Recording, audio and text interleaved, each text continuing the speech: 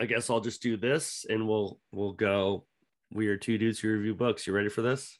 All right. I think we should just repeat it a couple times and see what happens. Sure. Right. Okay, ready? Ready. We are two dudes who review books. Oh, my word. We're terrible. Oh, we gotta refer a lot. We didn't count down. There's our problem. Okay, here. Okay, all right. 3, 2, 1. We are two dudes who review books. We are two dudes who review books. We are two dudes who review books. Okay, that is not gonna work. Well, let's try. I'm not trying to sabotage.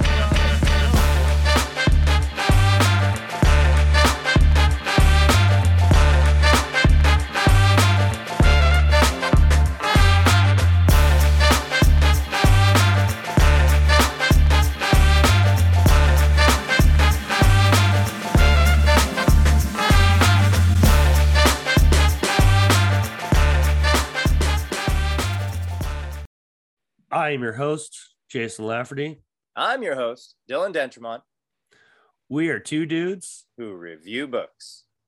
My dude, what's up, dude? We are here to talk about a book. I think that's what we do. I was supposed to read a book. We were supposed to read a book. Oh, yeah. You've okay. So we've read this book. Okay. Thank goodness. Okay. Now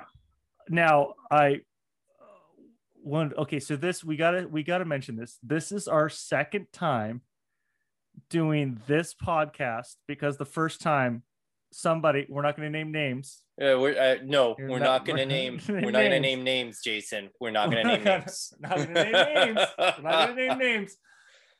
Thanks for pointing that out, Dylan. We're not naming names, but this is the second time recording this podcast because something happened to the last file. But that's okay. Something mysterious. That's okay because this book, I probably could spend multiple podcasts talking about. I love this book. We're talking about The Happiness Equation. Oh, thank goodness. I've read it. Yeah. You're right. I've read it. You've read The Happiness Equation. Now, okay. What we didn't, when we were doing all our beforehand stuff, we didn't talk about how to say Neil's name. Do you remember how to say Neil's last name? It's a mouthful. I just he and I are on a first name basis. I just call him Neil. Yeah, Neil. I stick with Neil. And if people ask for specifics, I just say Neil P. Pasricha, I think that's right. Pasricha. Pasricha. Yeah, Pasricha. Yeah. I mean, just like it's spelled. I have this. Yeah. I'm pretty sure I have this. So. The Happiness Equation by Neil Pasricha. I found this book and it was 2020, early 2020. Mm-hmm. I found this book because I wanted to read about happiness, and this was early 2020 before the world I had this set in motion before the world kind of started to fall apart type thing. Yeah. I'm like, I want to read about happiness and what makes me happy, what keeps me happy. And then a little thing in 2020 happened. There was a global pandemic. I heard about that. Yeah. That's craziness. Yeah. A global pandemic. I'm not sure if it happened where you are, but it happened where I am for sure. I'm pretty sure it happened where I am. Yeah.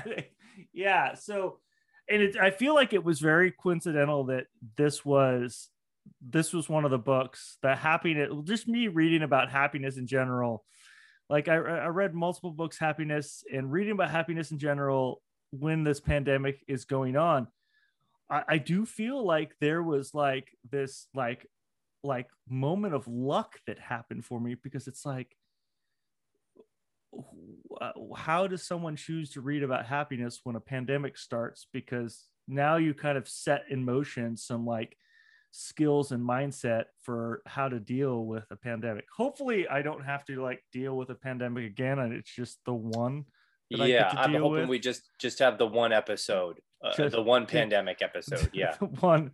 Yeah. I hope this is not a reoccurring season. So yeah. So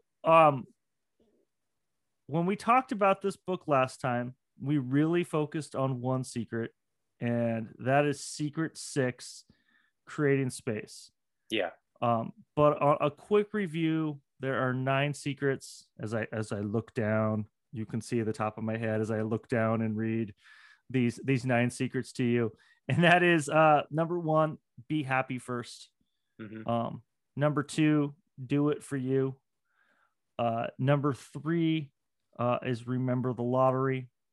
Number 4, which is never retire. Number 5, overvalue you.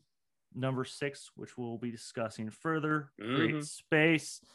Number 7, just do it. Number 8, be you. And number 9, don't take advice.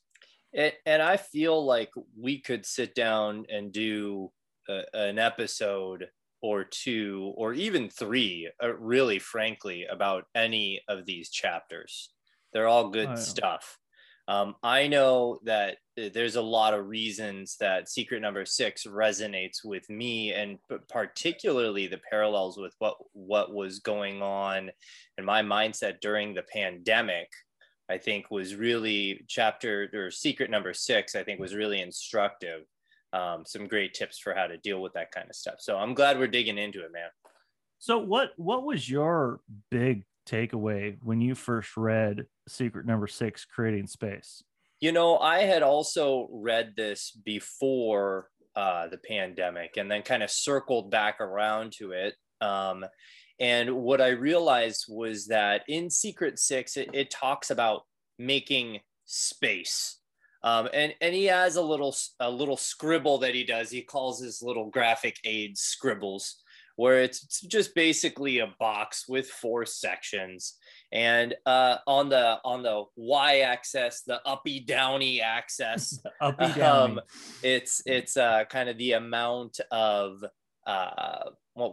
thinking that you're doing. And then on the x-axis, it's how much action you're taking. So if you're in that high thinking, high action, that upper right-hand corner box, that's called the burn box, where you're thinking hard and working hard. And that's where I felt like I was during the first 3 months of the pandemic, as we all kind of adjusted to working from home life, and also having kids also working from home life, and having spouses also working from home life, and all the stress that was associated with all that. And as difficult as that was, the burn space is compensated for to a certain extent by the lower left-hand box, which is the space box. And Neil's argument is that the space box is not just a convenient spot to catch your breath, but is actually critical, not kind of okay, but critical in facilitating creative endeavor. What part of that we talked about the burn box a little bit, but what do you remember about that space box that resonated with you? So what I really liked is that parallel that he makes, because I was in it during the pandemic. This burn is adapting to, and focused on personal safety and psychological safety with everything going on in the world.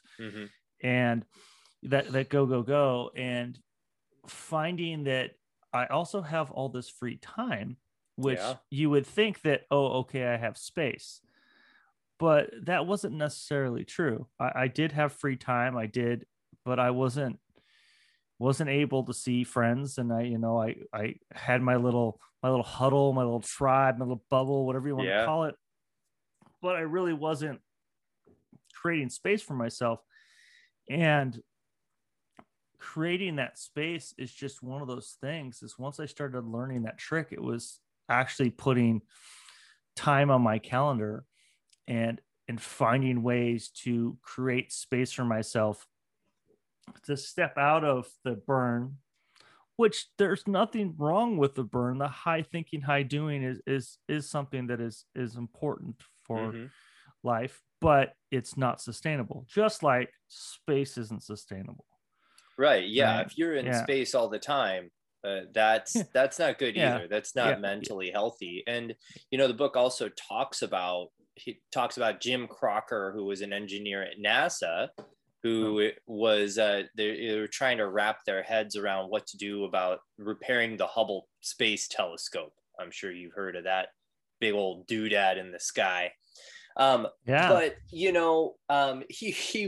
was trying to solve this problem, and he gets home exhausted at the end of a long day, and instead of putting in 16, 20 hours, he goes back to his hotel, and he goes into the shower, and he's just in there, he's breathing the steam, he's taking a breath and finding some space, and realizes as he looks up that the arm of the shower curtain, in Europe apparently they have a different style of shower curtain arm, but that arm, the way it was constructed, was in fact exactly what NASA needed to be thinking about in terms of engineering a solution to their Hubble Space Telescope problem. If he was busy slaving away over engineering drawings at the office, he never would have stumbled across that, right? So finding that space, being able to step away from the work and just let things percolate is really critical to a lot of these advancements. And the chapter also goes on to kind of talk about a few different ways that you can find that space, right? Obviously, just like if your apartment was overcrowded, you needed space. What do you got to do? You got to remove some stuff. I mean, you've got to remove stuff. And this is one of those things, I look at people that, they have this work-life balance issue. I'm coaching someone and they're having this work-life balance issue, but they're going home, but they're not stepping away from work. They're not turning they're like, okay, I'm going home, but I'm going to go home and I'll continue working on X. I'm going to continue doing whatever this is. And they're not actually creating space. They're not allowing their brain to process. They're not, they're not focusing on a hobby of cooking or whatnot. Sure. They are just continuing to go. And, if you don't allow that to happen, I think Neil called them the 3 B's, if I'm not mistaken. Bath. Was it bed, bath, bus? Bed, bath, and beyond. No, bus. Yeah, bus was the third one, not beyond. Bed, bath, bus. Bed, bath, bus. Yeah, and really, you look, it wasn't so.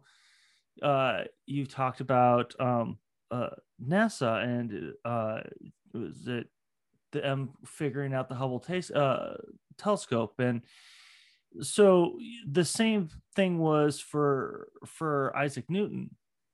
Is he figured out displacement by sitting in a bathtub, and he wasn't trying to figure out displacement. He sat in a full bathtub and water came out of it, and he's like, oh, eureka, I've figured this out. And it's these times of you figuring out things by not thinking about them and letting your brain process them in a way. Was that Newton or was that Archimedes? Pretty sure it was Newton. Was it Newton? Am I crossed up? Okay. If I'm wrong, someone will fact check me. Hey, you're wrong on this. People can do that now. I do believe I should give credit where credit's due, and I'm humble enough to say that maybe I'm not right on this. Fair enough. Well, yeah, you have this world of burn, go, and you have to create space for yourself. And that was my biggest takeaway from the book. I mean, every chapter I feel like I took something away, but this space scribble, this point was like, a very much so an eye opener for someone who is a very outgoing. I want to socialize with everybody. I want to be everybody's buddy. I want to high five. I want to do, you know, I want to know everybody's name and stuff like that. It's hellish to go to the airport with me. Like, I know everybody's name in TSA, guys. They're all my buddies. But yeah, you know, it's that burn, burn, burn, go, go, go, and that's the life we live in. Yeah. And I want to say more people should have found space in the pandemic, but I don't think that's true. I think they just found other ways to stay in the burn.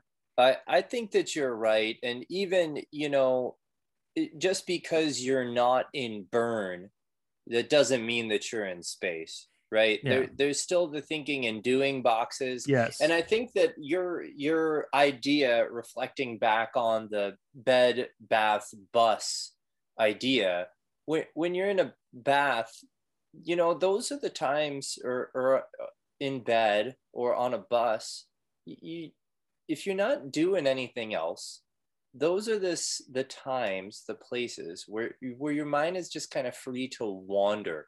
Some people have this very nasty B word that they use, and I'm going to throw it down here. I hope we don't have to bleep it out, but it's boredom. Bored.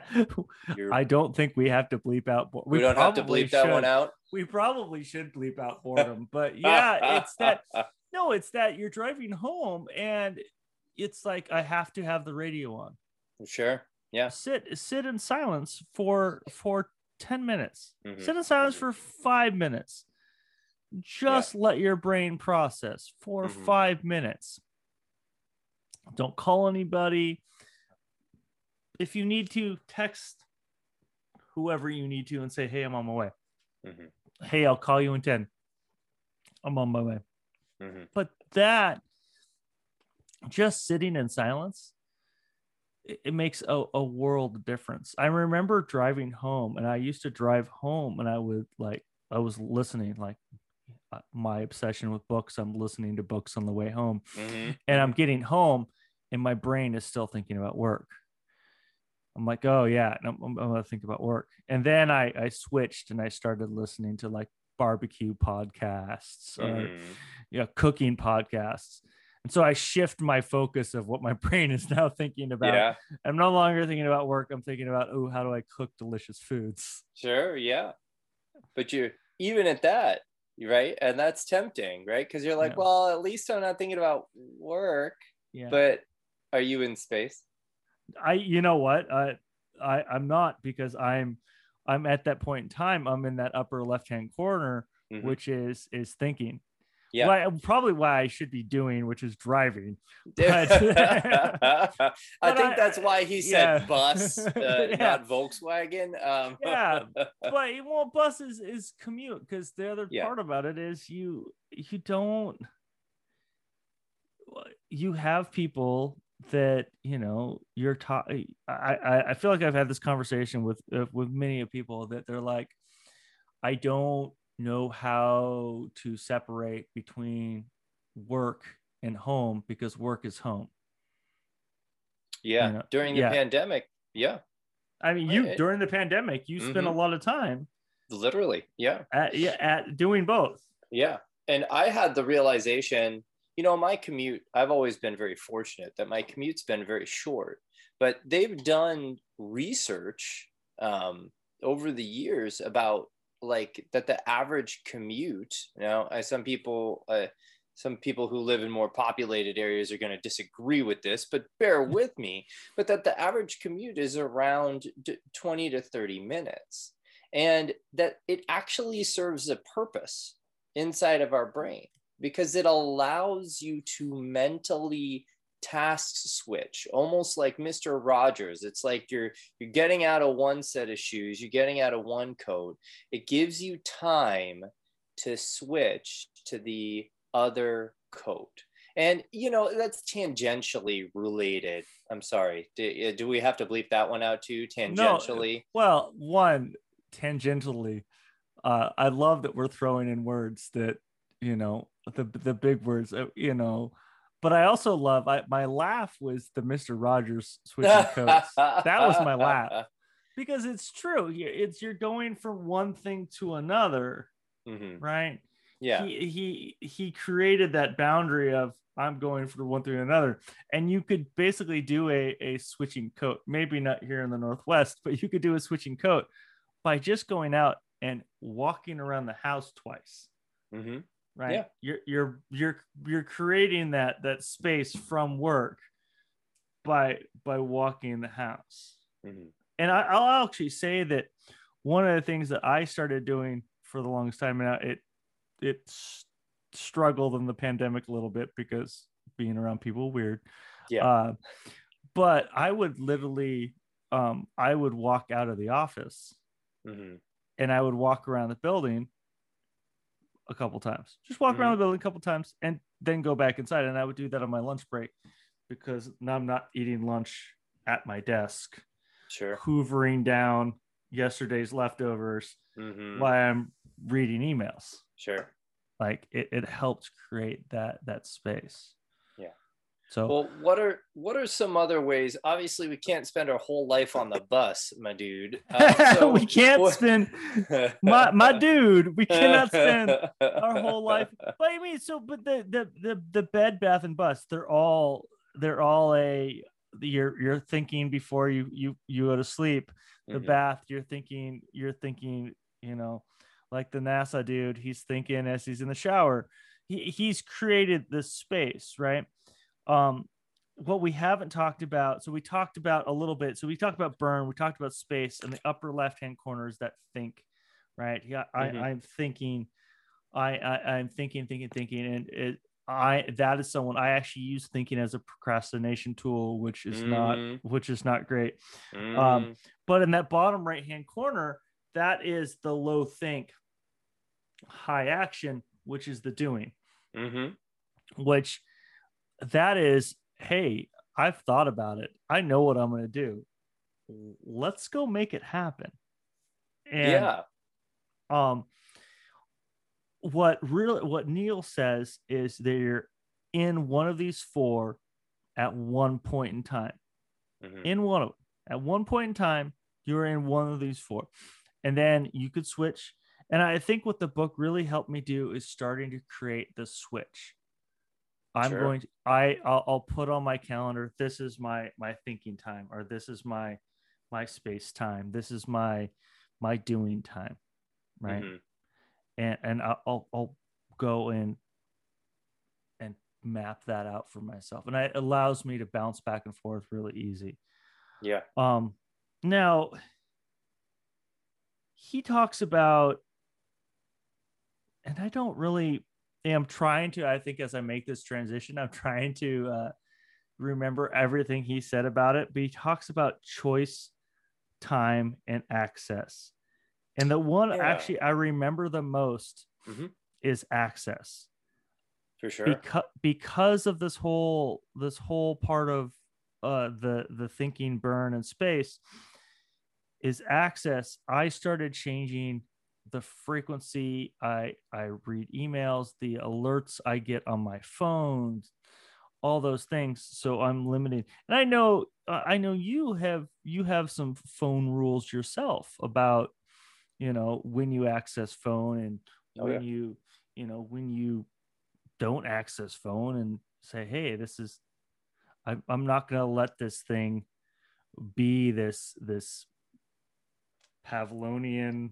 Pavlonian. We can go Pavlonian, right? Pavlonian. Yeah, no. The judges approve. You're in. Yeah. Okay. I'm in. So some Pavlonian response of, oh, ding, ding. Oh, let's go into it. And that what I remember when those three, that was the big one that I walked away from, is just limiting access to how people can get a hold of me. If they can get a hold of me from a phone call, an email, a text message, a Facebook message, whatever that message is, that's a little rough. Well, and you've also seen this, I say you in a very general way. We've all seen this over time. Look, back in the day before electronic devices, really the only time you talked to work people or to your boss was when you were at work, standing on the factory floor or in the kitchen or at the school or wherever you were doing whatever your place of work was. That was when you talked and acted and did your work stuff. But now with devices being ubiquitous and us basically having a computer in our pocket at all times, that has made it so that we have the capability of not only accessing a ton of information and people really at the drop of a dime, but that means that they also have access to us. And I think that's problematic because it does crowd out your space. You were talking about establishing rules around phone use. I have a few rules around not just phone use. I don't want to sound too fuddy-duddy-ish, but like, for example, get a flip phone and then no one can get a hold of you. I tried that. I tried backsliding once to a flip phone. That did not go well. But on my email signature line, one thing that I established early in the pandemic was I put the last line of my emails is I check emails between 8 and I think 4 or 5. I don't remember the tail end number, but the next sentence was, do not expect email from me outside of this time. And I found that just putting that on there, I established an expectation for other people for when they would expect email to or from me. And also it established an expectation for myself. And we talk about having a commute to be able to switch. It gave me a very specific time that the computer closes. I break away from the job side of things, the teaching side of things, and I transition to doing what I really enjoy doing, right? Which is being a dad and taking care of my daughters and being able to make that switch. And I'm sorry, there's a really great line in this particular chapter. Neil attributes it to his quote, friend Mike, who says, screwing up two things at the same time isn't multitasking. And I just think that's great. I think that's a really great quote, because guess what? If I'm, on my phone checking text messages while I'm trying to play a game with my daughters or teach them how to shoot a bow and arrow or something like that, I'm screwing up two things. I'm not present for whoever is texting me, and I'm not present for my daughters either. So I love that transition you just made. If I, but teaching them how to play board games or a bow and arrow, or sometimes the board games don't go so well. You need a target. Yeah. Boom. The activities, they just transition right to each other. We're got adults out there. We're throwing things with medieval weapons. Just want to make sure they're rounded out. I need them to be well-rounded individuals. But yeah, I get that. It's about giving attention to things. Yeah, mindfulness. Yeah. Yeah. You're making a purposeful intention, and you're setting a boundary. I will not do this. Yeah. Don't expect an email from me during this time. Like, you're also setting an example. There are a lot of parents. I know some parents who complain and huff and grump about their teenagers being nostril deep in their phones every moment of the day. They are disregarding their parents. And again, I'm not trying to curmudgeon here. What I'm trying to do is put my finger in the air and say, where do you think they learned that behavior? Yeah. It's and yes, some of it is probably their peers, but some of it is certainly the adults that are involved in the equation. So the expectation that I'm also forwarding to my children is that your relationships And yes, I know that we build relationships on phones too. I get it. But again, screwing up two things at the same time isn't multitasking. So if you have people in front of you, it is actually more beneficial to be mindful and tend to them. If you need to hop on your phone, hey, hop on your phone, do what you got to do. But now switch back. The human brain is not particularly good. We like to believe that the human brain is good at multitasking. They actually go into this in the book that we think computers are multitasking when what they're actually doing is switching back and forth between two tasks faster than we can tell the difference. And our brains are even worse at it. Ultimately, it's the same amount of CPU time. And you're really just doing a terrible job at two things at once. So slow down and be mindful and focus in. And that's what he's talking about when he talks about removing access to your brain, is that it is impossible to find space if you are always in your phone. Exactly. You cannot. It makes me think of there's a great Ron Swanson quote, don't half-ass two things, whole-ass one thing. There you go. Yeah, I love it. Yeah, whole-ass one thing. So so as you're talking about this, we're talking about boundaries, but what you also did is he talked about choice, time, and access, right? And so we're talking about limited access, but in choice, he talks about automate, regulate, and what's the other one? It's effectuate, automate, regulate, and effectuate. And there's actually a fourth one, which is debate. Oh, that's right, debate. Yeah. Right. But what you did by putting that in your email and putting that out there, you're regulating. You are setting an expectation. You're saying, hey, this is what's going to happen.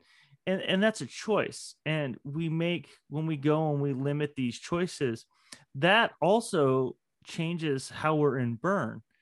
When we go and we say, hey, we're going to automate these things. We're going to make them just happen for us automatically. Right.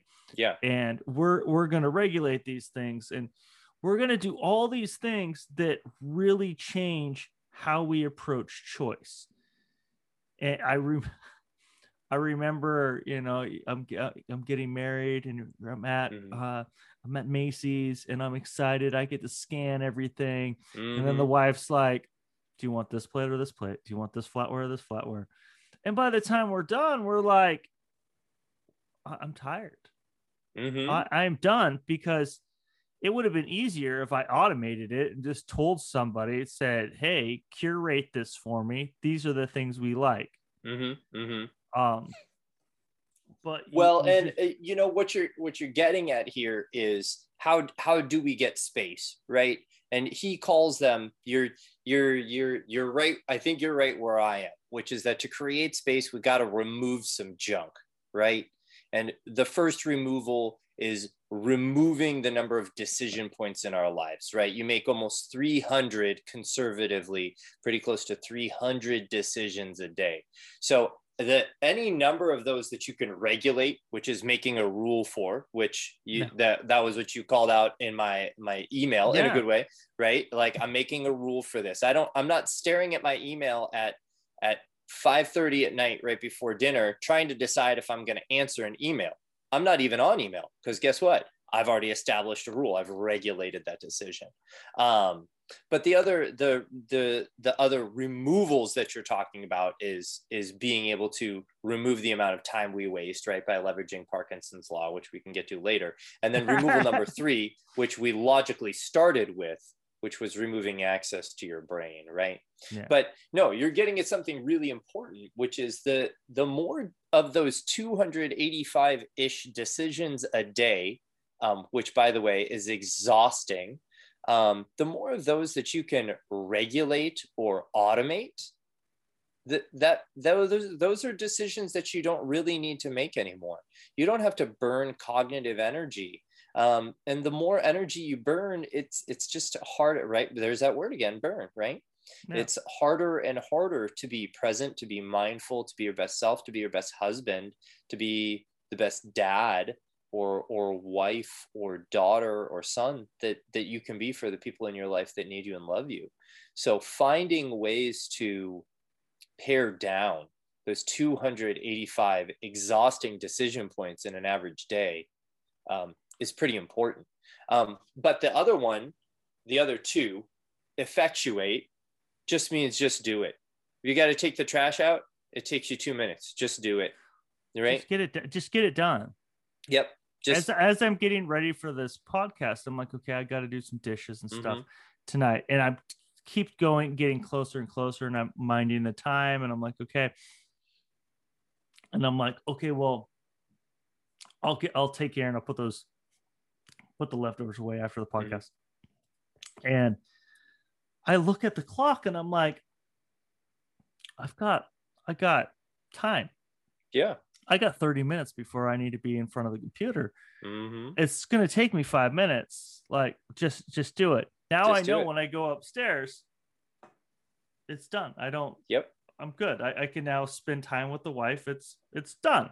Like, well, that's also, by the way, that's less time that you spend kind of carrying that decision around with you. And by the way, if you don't do it now, you're going to leave, you're going to come back, and guess what? You're going to go through that whole process all over again. I'm going to think about, and I'm thinking about it. I'm like, and this even talks when you think about listening, when you're having a conversation and you're holding on to somebody because you want to make a point, you want to make a point, you've now stopped listening to them. Yep. You're not listening. You're going, oh, I gotta make this point, and you're not. So you have to go and you have to let that process, and whether that's writing it down and writing myself a to-do note, or hey, I want to circle back to this so I can continue to focus. But whatever that is, if you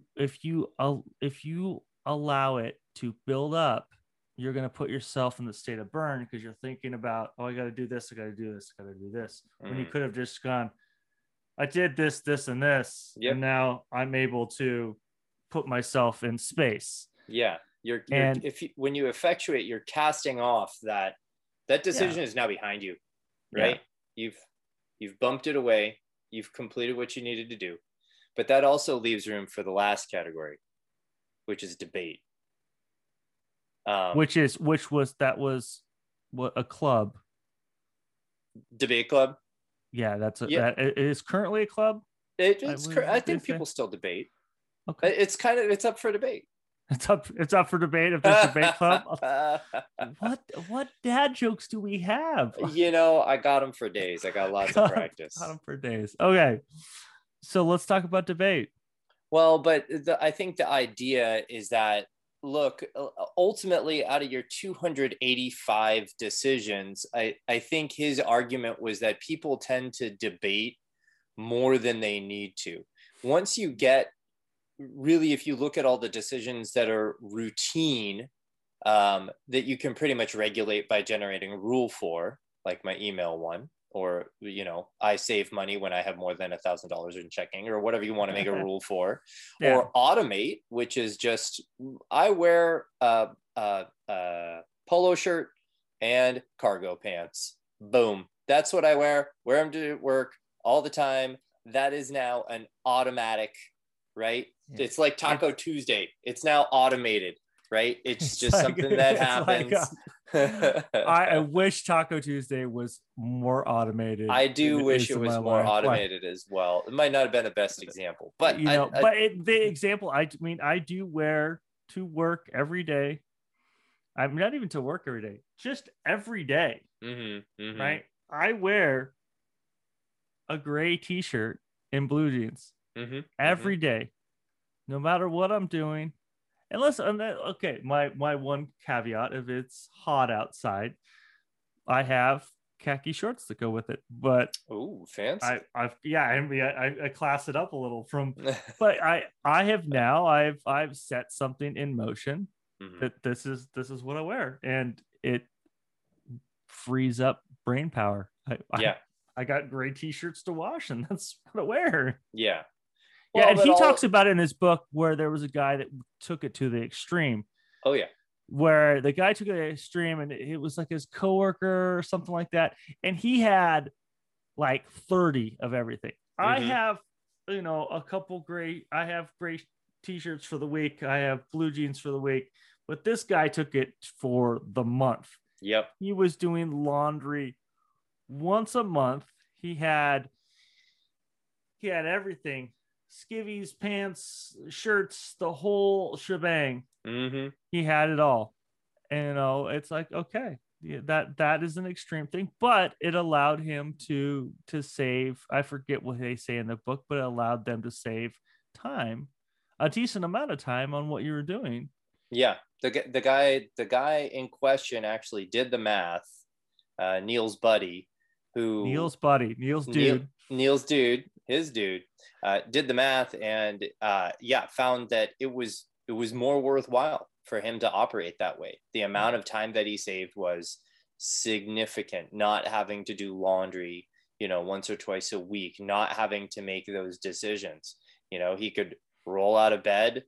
He put his shirt on. He's only got one kind of shirt hanging in his closet. He puts the shirt on. He's only got one kind of pants hanging in his closet. He puts the pants on. He's only got one kind of socks in his sock drawer. Puts the socks on, so on and so forth. And he can get out of the door while, his colleagues are hemming and hawing whether it should be pinstripes or purple, right? So I think that makes a lot of sense. And if you're in a job where that works for you, I know I've certainly been in jobs, and I'm in a job right now where that could definitely work. You just can get up and do something similar, if not the same, every day, or even just breaking it down to a different day a week. It's Monday, it's polo shirt Monday, or it's Hawaiian shirt Friday, or whatever the case may be, right? Whatever works for you in your blue work shirt environment. Tuesday. Yeah. Blue shirt Tuesday. And I want to say, like, Obama did this with his suits. He had white and blue shirts, and they were just hung up, and you just pick the next one in line, and that's what it was. Yep. Black suit, white and blue, and you just, okay, this is the next shirt in line, and stuff like that. So, yeah. For those really heavy duty decisions, though, you do got to debate, and that just means to really sit down and think about the pros and cons of a particular decision. And it can be with another person or not. You're going to have to make a lot of decisions on your own. I think the point that he was making, though, in that whole in the whole consolidating of decision making section, was that we have 285 decisions that we make, and we probably debate on too many of them. And it takes brain power. Yes, absolutely. And it is exhausting to debate 285 decisions. And you should probably really save debate for the 12 decisions you have every day that are actually of consequence. What pants to put on is not really of consequence, I think Neil would probably argue. Well, and this is where the wife gets mad at me. She'll be debating over a color to paint a room. And she's like, what color do you think? And I'm like, I don't know, choose 3. Choose 3, and I'll give you my opinion on what I think. Like, I don't want to sit there and spend a Saturday standing in front of the paint swatches going, this one, or this one. I don't really care that much. It's paint. We're good. I trust your opinion. Sure. Wife, just make a decision. So she'll get mad at me, and she'll be like, no, I want your input. I'm like, okay, well, again, pick 3, and I'll give you my input on what we think, and then I'll just step into that doing space, and I'll do the work for you. There you go. We did my wife and I would do a similar method where instead of choosing, we maybe through some other process had maybe picked like 5 movies. Obviously we can't watch 5 movies in a night because we're getting old now. But to narrow it down to 1, instead of picking a movie, we would eliminate a movie, right? So instead of me making a decision about flipping it on the ends, I just be exactly clipping off the ends. And of course, the last person to choose, they do have a little bit of a tough call because now they are really picking the movie for the other person. But by then, the stuff that you don't want to watch has already been eliminated, right? So even that, though, is a way of almost like imparting a process onto something to try to reduce the cognitive load that the participants are bearing by having to make these decisions. Yeah. And I think that was his point, is that by consolidating decision making, we can remove, in point of fact, a lot of the unnecessary decision making from our life, thereby making room for space. Love it. I love it. I feel like we could talk about this one chapter and how it's changed our lives for hours. Because it really has changed how we've both approached things. Mm-hmm. And I went into a day to day, and it was just one of those days. I looked at what I had going on, and I'm like, this is a burn day. Mm-hmm. And I said, okay, where can I find space in this day? And I was able to carve out a little space, and because of this chapter and because of this book, it allowed me to recognize that. And I think having just that awareness is really important. This is a great book that I feel like everybody should read. We spend a lot of time right here on this chapter, Create Space.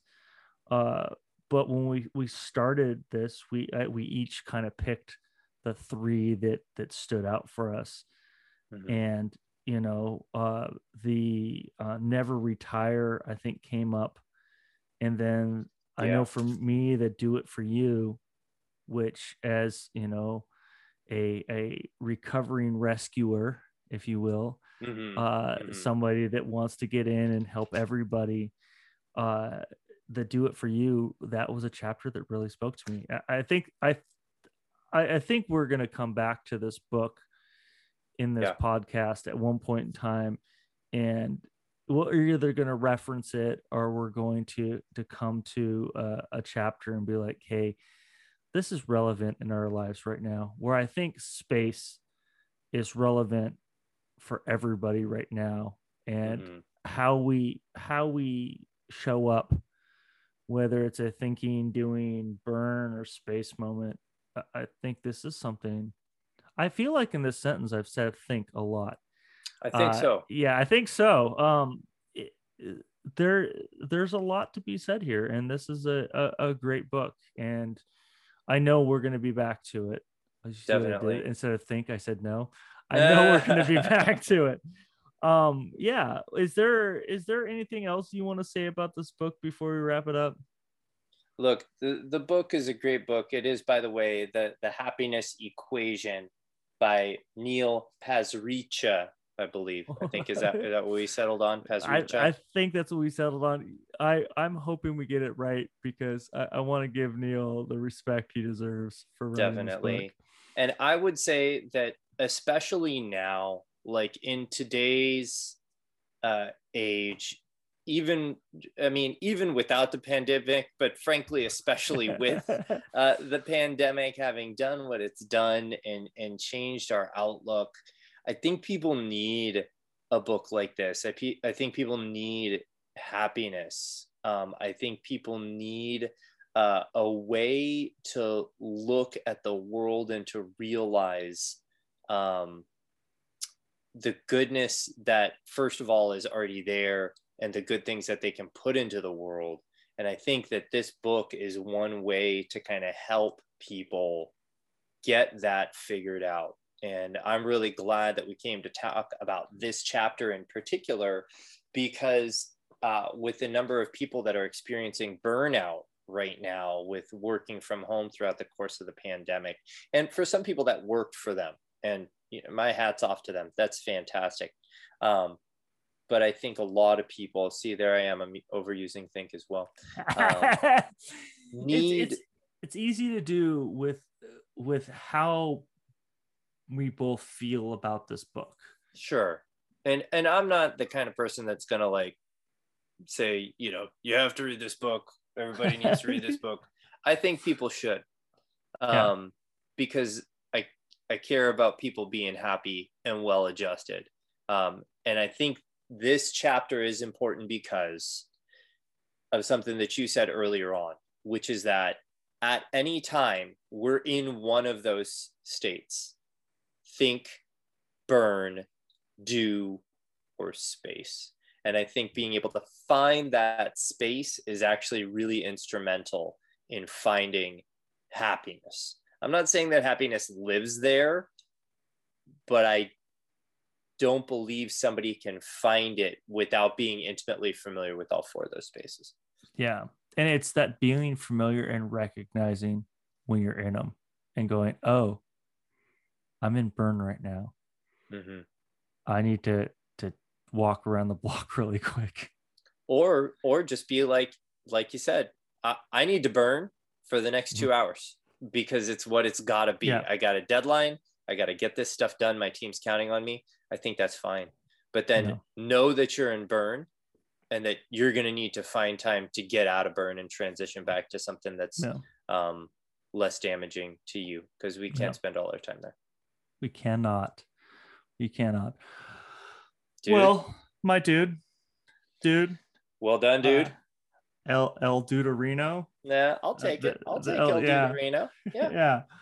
Yeah. This is a fun book. I'm glad we talked about this book. I know we'll talk about it again. Enjoy that we're doing this is an evening one because of scheduling. This is where we got to. So I'm glad we're able to make this happen. Yeah. But yeah, enjoy your evening and whatever space you're able to create for yourself for the rest of the night. I sure will try. It's been a pleasure, dude. Been a pleasure. Until next time. Our podcast was originally recorded on Zoom. Special thanks to Skillsoul on Pixabay for providing our intro and outro music. If you've enjoyed this podcast, please hit the like and subscribe button on your podcast provider.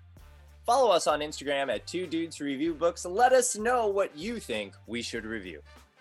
Keep reading, keep learning, keep growing, keep pursuing what's important to you, and keep listening to our podcast.